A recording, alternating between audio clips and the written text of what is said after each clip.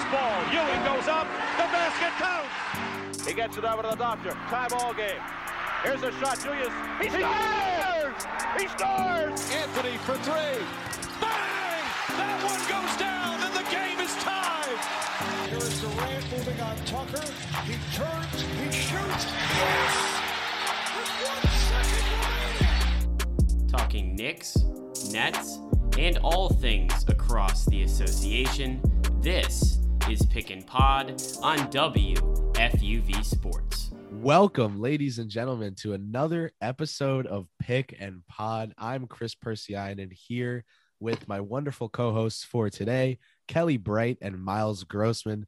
We're going to get into the National Basketball Association, some of the trending storylines, topics, of course, a discussion on the local New York Knicks. Perhaps we spare ourselves from touching on the dismal collapse of the Brooklyn Nets and just talk about the collapse of the New York Knicks instead. And then, of course, we'll get into the all-star starters. You know, got some news to talk about in that regard. But before we do that, Kelly, Miles, how we doing? Good. I mean, Miles and I were just talking before we got on the show. It's been a while since at least I've gotten to do Pick and Pod. So glad to be back. It's always fun to talk basketball with you all, even when our New York teams are struggling, which has been a pretty reoccurring phenomenon this year. So just happy to be back here and talking with you guys. Absolutely. Been a bit too long. So yeah, just happy to be here with you two. Sounds great. I love the enthusiasm, of course, despite the Knicks' struggles. We can start right there if you guys want. The 12th seeded New York Knickerbockers are 24-28, good for a 46.2 winning percentage. Now, that's not exactly optimal. It's not exactly where fans hoped to be. I remember having many a spirited debate before this season about why I didn't think this team would be able to win 50 games. And I remember the whole time thinking to myself, like, they're going to do it. Like, they're just going to rip a run in like March or something, just go like 11-1 or something. And just like get like third seed, 52 wins. And I'm going to be wrong. And it turns out my win prediction was wrong. Because I predicted them to have 45 wins. And I think we'll be lucky to see them squeak out of this season with 45 wins. A little bit of turmoil, just mild. I'm serious about that, by the way. Just mild turmoil in New York right now. Of course, you use a first-round pick to go acquire Cam Reddish from the Atlanta Hawks, and now he's kind of just cooling on the shelf. And there are a lot of Knicks fans wondering, like, is this a perishable good? Like, is there something bad about leaving canned radish on the shelf for that long? All right, I'm done. I'm done for the day. No, but really, like, the need to involve Reddish in the rotation, I think is there. You know, I wanted to go around quickly, get your guys' thoughts on that. As well as just this team right now. We have RJ Barrett, one of the few bright spots. We have Julius Randle really struggling to be a number one option still. Derrick Rose still injured. You know, a lot of strange notes coming out of this season. I just was wondering how you guys kind of think this ends up resolving itself, if it does. You know, do you think that after the deadline, these discussions become a little less vitriol filled because due to all the losses where veterans get played heavy minutes? Or how are you guys feeling about the state of this team right now? Oh gosh, Chris, I mean, I can hear like the slight hint of pain in your voice when you talk about this team. And I feel that too, because this is a team that we all season, it's these expectations that we see and they just never seem to reach them. Even when they start to catch hot or catch fire, or somebody has a great game, Kemba Walker plays amazing, and then he goes scoreless for 2 nights. Evan Fournier is starting to look like the best decision they've made in the offseason, which he seemed like the worst earlier. So it's just been so inconsistent. And I think because of that, that's why we're hearing New York Knicks involved in so many trade rumors right now. But to be honest, I wouldn't be surprised if we don't see much action out of that, especially considering they just went out and got a solid wing player in Cam Reddish, like you mentioned. And it's very concerning to me that he's played, I think he's averaging now in 3 games, I think it was 5 minutes, 10 minutes, and 5 minutes. And it's just like, okay, is there a disconnect between the front office and Coach Tom Thibodeau? Or is there something we don't know? Is there chemistry issues? I mean, he keeps saying he needs to earn his playing time, but there's clearly issues with players who are getting minutes right now. And you got to wonder if trying someone else, trying someone who's had proven success on another team is worth a shot. I mean, especially I mentioned Kemba Walker. He's scoreless 2 nights in a row now. Julius Randle has been, I hate hating on Julius Randle, but he hasn't really been the guy this year. Unfortunately, it's seeming like last year was pretty much a fluke. So I'm not too optimistic. And I'm also very interested. I know we're going to get more into trade deadline talk in a little bit, but there are a lot of options for this team, a lot of different ways they could go. I know they've said that they're willing to trade off a lot of their bigger guys. AB is one of them. I know his name has come up a lot in talks, and I'm just wondering who they're going to get for some of these players, especially considering how inconsistent they've been. Kemba Walker, I mean, how high really is his trade value at this point? So that's my confusing up and down perspective of the Knicks, but overall not a very positive one. We'll throw it right to Miles here for his response too. But I think really quickly, you made a great point. Like last season, we saw the Knicks, overachieve. And then we saw a lot of players from that team have contracts expire and get deals that were probably for a higher average pay than they would have if they were on this year's team. And now, same situation. You have a lot of good guys on this team, but if you were trying to trade Alec Burks last year at the deadline, I think you would indubitably be getting a greater return. Even with the fact that he's an expiring contract, now you're looking at a situation where he's signed for several more years and you don't even know if you can get a 1st-round pick for him. It's tough.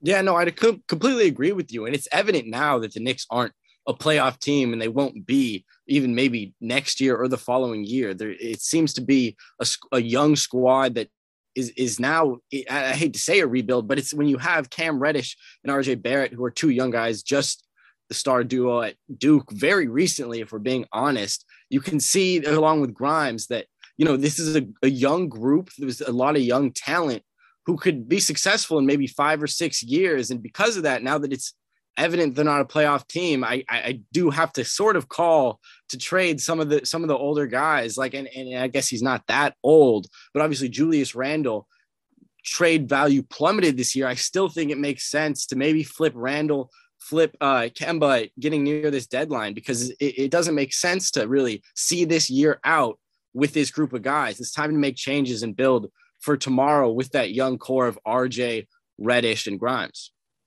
I see the desire to want to open up that rotation spot, not only just a starting spot for Toppin, but, the spot off the bench for Reddish. You kind of get 2 birds in 1 stone there. I just wonder,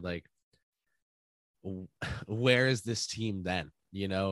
I think you can say now, especially if you look at the Cam Reddish acquisition as kind of a sign, a signet of where this front office sees this team as being. It seems clear to me that they don't see themselves as there yet. Going and using a 1st-round pick and a young player that you weren't giving any burn to get another young player that you didn't give any burn, like that's a talent acquisition mode kind of thing. I think this run that they went on last year may have tricked a lot of fans into thinking that this team was ready for that next step, when in reality, they were just making these acquisitions over the offseason to try and maintain that level. Obviously, Julius having a down year, Kemba being inconsistently available and inconsistent when available, Fournier having a terrible start to the year in regards to his shooting, really everyone having a bad start to the year, which I think, Kelly and I talked a lot about on earlier Pick and Pod episodes. You have to look at coaching at that point, because if all of these talented guys are all having down years, there's no way it's a coincidence, right? And maybe they all have to do with it. Maybe they're all kind of weighing each other down. but it's a coach's job to kind of stop that from happening, to try to hold that weight and lift that ship back up. I think we're seeing the Knicks now really put, at least trying to put their best foot forward, even if it's not happening. Last night against the Memphis Grizzlies, I saw a Knicks team that would have beat the brakes off of the Orlando Magic team that beat them twice at home. Mm-hmm. Now, is it too little too late? Probably. Yeah. But the fact that Julius Randle, you know, Desmond Bane ripped the ball out of Quickly's hand, and Quickly was not very happy about it. The Grizzlies' John Morant ran over and started like hyping up Bane and Brandon Clark for taking the ball away from Quickly when the refs had already blown the whistle. Like, it was a dead ball, and Bane ripped the ball out of Quickly's hand and started celebrating and flexing. And it was like, all right, Randall, that's when he went over to the Grizzlies bench, got in a little spat with them. Double texts were given to Bane and Jew. And then after that, you saw the 2020 to 2021 Julius Randle back on the court. That guy is in there. He's just so stuck in a shell of the mess of this season. I think that staying the course, seeing this process through, looking to add a ball handler to Barrett and Randall as your core, as opposed to using one of the two to add that ball handler. Like, I just think if you try to look at this team from a different angle and acknowledge that they're really far away from being seriously good, they're in a decent spot as a rebuilding team right now, given that you do want to have some veteran presences. I just think they need to take some of Tibbs's toys away from him. I think, you know, sometimes a kid has a toy for a little too long. Maybe he runs up the screen time. It can't be good for him to you know, be watching that much YouTube. You got to take the iPad away. Like, pick Kemba or Burks, whoever you can get the return you want for, deal them and let the rotation fall into place from there. But I think you just got to take one of these toys away from Thibodeau. Now, speaking of moves, speaking of trading players, I know you guys have some thoughts to get off about the trade deadline, not only with just the Knicks and what they might do, but also around the league. We've heard rumors that Jeremy Grant once again is looking for a situation where he can be the primary ball handler and the star of the team, and, you know, be the 1A clear lead guy.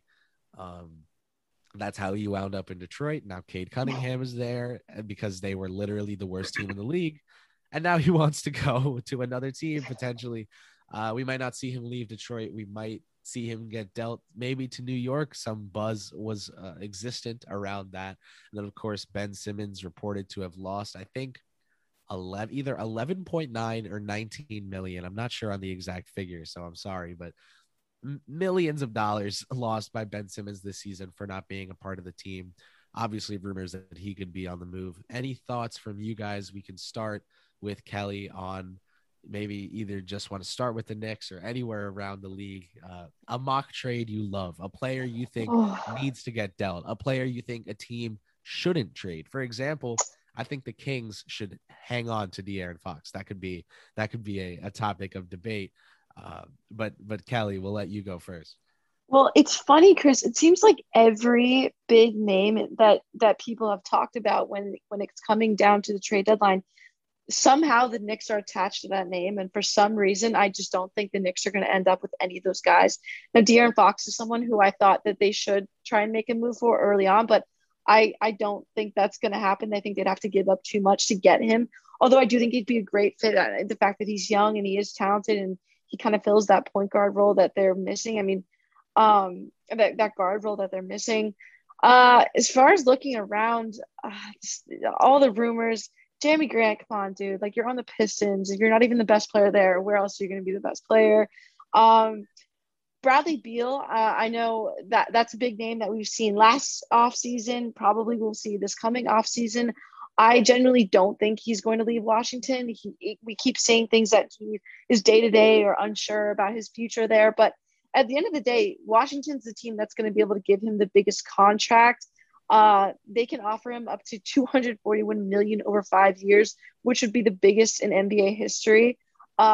And that's way more than any other team is going to be able to give him in the open market. So I think he's going to stay there. So I would say ignore any rumors with his name attached to it. As far as the Knicks go, I keep going in circles, and I just don't know. I know Jalen Brunson. Is someone I wanted to ask your guys' opinions on, because I've been reading a lot about him on the Knicks. He is having a career high season this year, 51% from the field, 16 points per game, 5.6 assists per game. But is he really going to move the needle for this team, especially given what they'd have to give up to get him? I'm not so sure. So a lot of, I guess I'm going to go with Bradley Beal not going anywhere as my like one that I don't see happening. But just How would you feel if the Knicks did nothing? How would I feel? With all I this would talk just, about like, the Knicks making a move, if they just shocked I everyone don't and stood pat. this is what I'm saying. I don't think they're gonna do anything. Like if we've learned anything from this new front office is that, you know, at first it was a good thing they didn't go out and chase these superstars. They didn't make any crazy moves. But you look at now, looking at what they did in the offseason, they didn't really improve as a team. They just kind of changed their identity. If you know what I'm saying, instead of being a defensive team, now they got rid of Reggie Bullock. They bring in Fournier and Walker and to boost their offense, and hasn't really done that. And if anything, their defense has suffered. So, the fact that they already made that deal for Cam Reddish, to me, that seemed like their big move coming towards the trade deadline. So I'm not sure beyond Cam Reddish who they're going to be able to get and who they're going to be willing to give up in that process. You're a Knicks fan, and I'm sure you're used to having all these rumors, all these best case scenarios. And I'm just like, I'm not confident that they're going to do anything noteworthy. I completely agree. I could really see both Grant staying in Detroit, Beal staying in Washington, and the Knicks not really doing anything, especially like you said, with that Cam Reddish deal. Like they might show a bit of complacency, being like, oh, we made our move for the year, building for the future, got a nice young piece in Reddish, and they don't feel much urgency to force anything when push comes to shove at the deadline. So I would, and there's always talks in New York. There's always talks with Grant, and there's always talks with Beal. It just seems like the rumor mill is just turning these out at this point, and I really wouldn't be surprised if it was a pretty boring trade deadline for the Knicks. Yeah, it's all about value with this Knicks front office. Kelly talking about how they didn't chase big stars when they, first got hired. Well, true and not true. Yes, they went after them, but you're right. They didn't chase them. They told Gordon Hayward, we'll pay you this much to come play basketball for us. And he was like, Charlotte's giving me more money. And they were like, okay, enjoy Charlotte. They have their prices for guys. The Cleveland Cavaliers and the New York Knicks had discussions before the 2020 NBA draft in which the Knicks, I'm pretty sure, offered the 8th and 23rd picks to get up to 5 and secure top in there. The Cavaliers wanted more. They wanted a player on top of that. They wanted another pick on top of that. And the Knicks said, all right, we'll stay at 8 and we'll see if Obi falls to us there. We'll call your bluff. And if he doesn't, then at least we didn't overpay to get him. This front office is really consistent in having their prices for whether they're buying something or selling something, whether a player, a draft pick. Like if there is an asset in the NBA being moved, the Knicks have a value on it and they know what they're willing to give up, what they're willing to get for it. That's just prime Brock Aller. Like when the Knicks hired him, the one quote that came out about him from the Cavaliers was, that guy could tell you the value of every single piece of paper in the NBA. And that's the mindset I want to see the Knicks have in this deadline. I want them to have a price that they want to get for Kemba. I want them to have a price that they want to get for Burks. I want them to have a price that they want to get for Fournier and for Randall and for Noel. And if anyone offers them any of that stuff for any of those guys, take it. Take your package, take whatever you can get, the draft capital, the young rotation player, the prospect, the project, whoever or whatever it may be, take it if it matches what you want. If it doesn't, don't force yourself into a deal just to make a deal. I hope that to kind of round up all our thoughts here, like we all address some different goals we'd like the Knicks specifically to achieve. Like I feel like they can do the same in a front office, round up their objectives, and then just try to negotiate their way to getting there, as opposed to, like Kelly was saying, like they're not chasing it, you know, not chasing after a certain player or a certain draft pick they really want.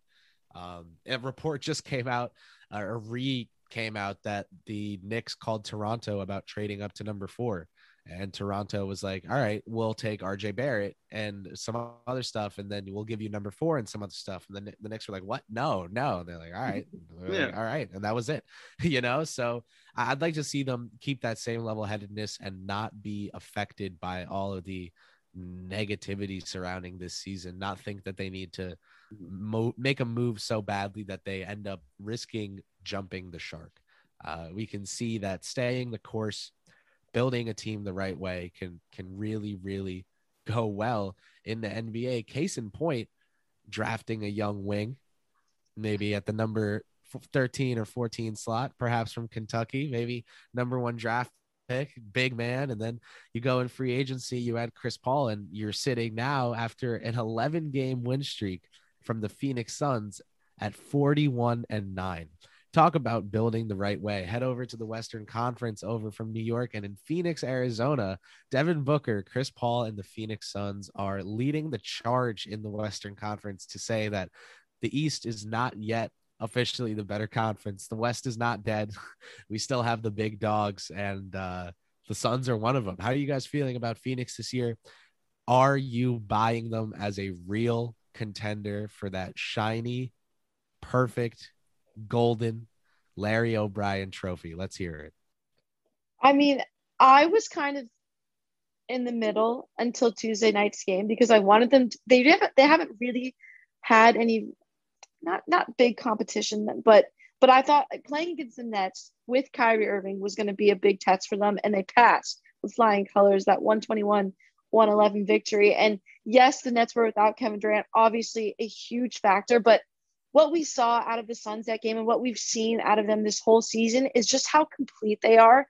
And I think what separates them from a team like the Nets is that they have 3, 4, 2, 3, whatever you want to call it, superstars, but the way they fit together is what makes them special. It's not just 3 guys who are going to be on an all-star team who are ISO players who know how to work with the ball at their hands and nothing else. I mean, Chris Paul, Devin Booker, Mikal Bridges, all these guys, DeAndre Ayton, who's back now, which can't hurt this team at all. They just know how to play together so well. There's a reason they lead the league in assists per game.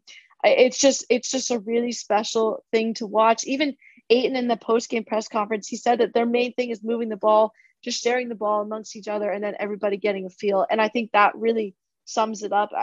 They're just really, really fun to watch. And I think one other big factor is the fact that they're 31-0 when they lead after the third quarter. They don't blow leads. And I think that being able to finish and complete games down the stretch is huge for any team, especially coming into the postseason, especially one where a lot of the players on this team, Devin Booker, have been called out for not being clutch and not being able to, score and perform when it matters. But so far, and I know it's the regular season, which is different, but so far this year, they've proven that they can win, and they're not losing. They've lost once this year. They're just not losing. They're just literally not losing. There's nothing else. Literally speechless. They're not losing. I'm out of words, Miles. You take over because I'm out of words.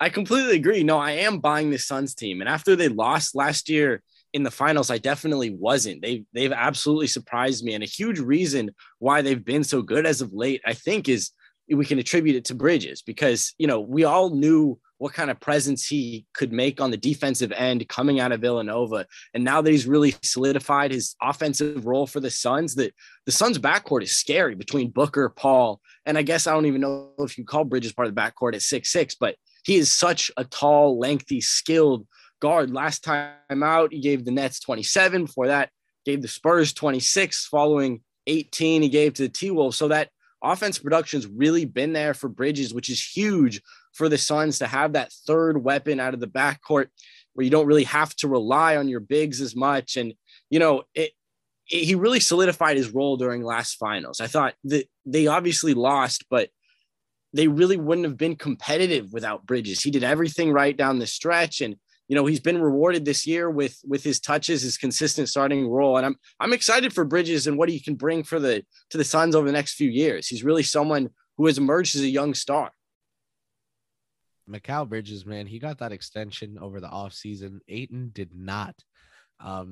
Mikal obviously proving his worth this year, but Ayton with that chip on his shoulder really coming through. He's been a really consistent factor for them as well.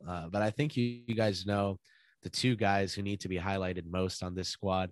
They fit perfectly with each of your points. Number one, Kelly talking about this team in the clutch. Well, I know someone on that team who, despite literally, I'm pretty sure is shorter than me, can go out on an NBA floor with 7-foot tall elite rim protectors like Rudy Gobert and literally just make a fool out of them. Like, he puts a show on. It's a whole production, like the Chris Paul show in the clutch is surgical. And then finally, you guys know who my favorite player on the Suns is. Devin Booker, contributing over this latest run just around 30 points a game.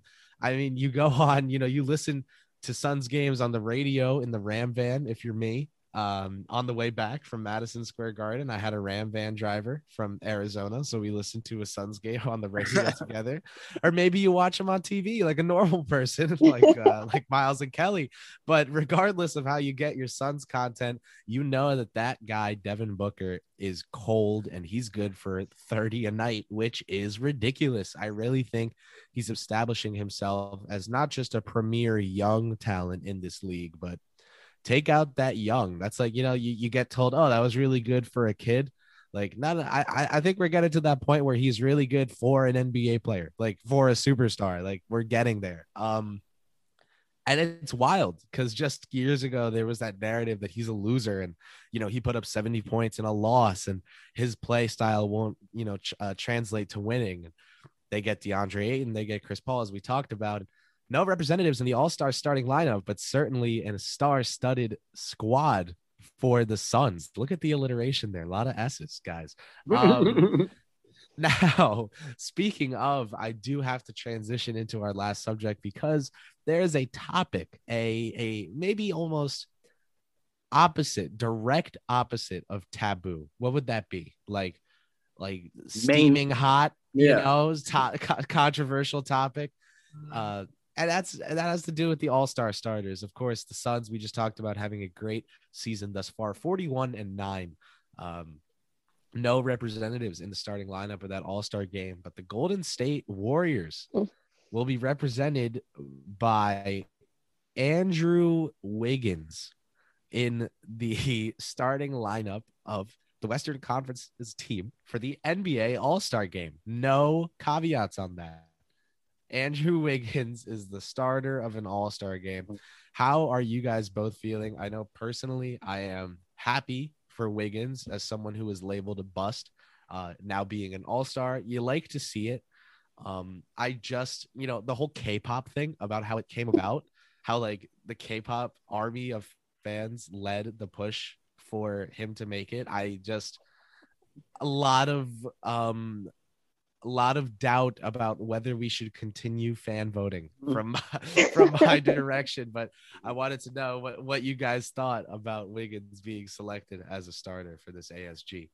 I mean, fans only make up 50% of the final selection, so I still think there's some unanswered questions because this makes zero sense to me. The fact that Rudy Gobert isn't an all-star doesn't make sense. Yeah, at the end of the day, Andrew Wiggins, like you said, congrats. I guess happy for him, but it truly doesn't make sense. I think I can think of at least 4 to 5 other guys who deserved it more, including even, you could argue some of the other guys on the Warriors are more valuable to the team than just Andrew Wiggins. So Draymond Green might even be a better forward than him. I know he's injured, but I really didn't understand this one. Zach LaVine also was somebody who I think got snubbed. Miles, I know you have – I think you have a similar take with this selection. Absolutely. No, I think what you said about other Warriors have just as valid of a case to be an all-star starter is true. I think Jordan Poole is in the realm of Andrew Wiggins, just proving that while Andrew Wiggins is arguably an all-star for sure. In no way is he a starter. And I completely agree with you, Chris. It's frustrating that fans, especially like, I don't know, what seems to be not diehard NBA fans, can have this much sway over an all-star vote. And like, to me, the perfect way to select an all-star team would be strictly players. And then the second best way would be to do strictly players and media and weigh the two and completely outlaw fan voting. It's not, the Kids' Choice Awards. I don't know why fans have to be involved like this. And I like the coaches getting a say though. I like the coaches. Okay, that's true. That's true. It's about the uninformed fan.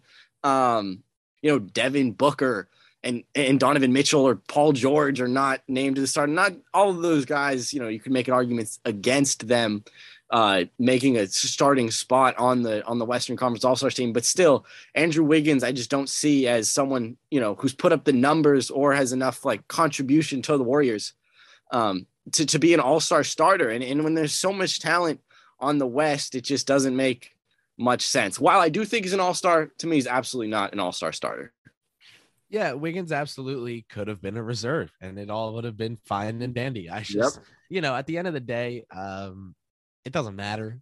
This will not affect the outcome of the season, but if we want all-star games and awards to matter, then we should probably treat the selection process like it matters. Now, this is fine. I think lowering how much of a weight they have on the final outcome is necessary. Alex Caruso was almost an all-star the other year. He was a Laker. I'm not even talking like this year, but he's actually been really good. Like, it's just crazy to me that fans, or rather, it's not crazy to me that you can't fault the fans for going crazy with the process. It's crazy to me that this is able to happen. Like, there's really no selection, like filtering. It's just it's interesting. So I think I agree with the general sentiment that there could be a little bit of a change to the selection process, because it's just getting to a point where people are going to stop taking, they made the All-Star game 7 times in their career. Like, people aren't going to take that seriously anymore. And that stinks because it is an interesting barometer. It's it used to be serious. I hope it gets back to that point. I will ask you guys if you guys have any closing thoughts, any one player that you really think should be a reserve. I will make the fight for Fred VanVleet at some point on Twitter. He's having a great year. He could be at the end of the bench maybe. And if not, then we're ready to wrap up. And anyone have a star that they think deserves a shout with the reserves? Oh, I mean, I just mentioned Zach LaVine. I think he's definitely someone who's had a great year this year. I mean, DeMar DeRozan obviously deserving of that starting position, but I think he's another one who deserves that recognition. And then we already kind of said it, but anybody from the Suns, just pick somebody in the starting 5. That team is so freaking good. Yep. Like, you could put Bridges, Paul, and Booker in there, and I would be happy. So those are my shout outs. To me, Jordan Poole is someone who deserves to be in the conversation. Maybe not an all-star, but deserves to be in the conversation. And I was as the most improved player to begin the year, and he has proved himself on the Warriors. Maybe not an all-star, but I had to give him a quick shout-out. But one thing I do want to say is LeBron, his 18th all-star appearance, tying Kobe Bryant this year. And you made a great point earlier, Chris. That's a real stat. That's something that really matters for LeBron's legacy. And when you have, fan voting potentially corrupting those type of legacies, it's frustrating. Steph, number 10, that's an impressive stat. Joel, 5th straight start. No one's done that for the Sixers since AI. And these are things that matter. Those are really, for contract years, they matter. And just for their overall legacy, they matter. So it's important to recognize that we're witnessing some history in LeBron's 18th and Steph's 10th. And, the All-Star game needs to be preserved for what it should be. Yeah, I see it. I like the case for any Sun. Jordan Poole, man, I think if they had like a late career bloomer game, for like Randall Poole, the Siakams of the world. Yeah, I think he's a number one. I think he could be a team captain. No, I love Poole as an MIP pick. That's fun. I think it will go to a big man again this year. Lots of guys showing improvement, but I think overall, we're reaching that point where it's about time to wrap up this episode of Pick and Pod. So got to chat about the Knicks, chop it up about the Suns, the All-Star starters, and as always, just had some fun basketball discussion in general. I want to thank Kelly Bright and Miles Grossman for joining me on today's episode.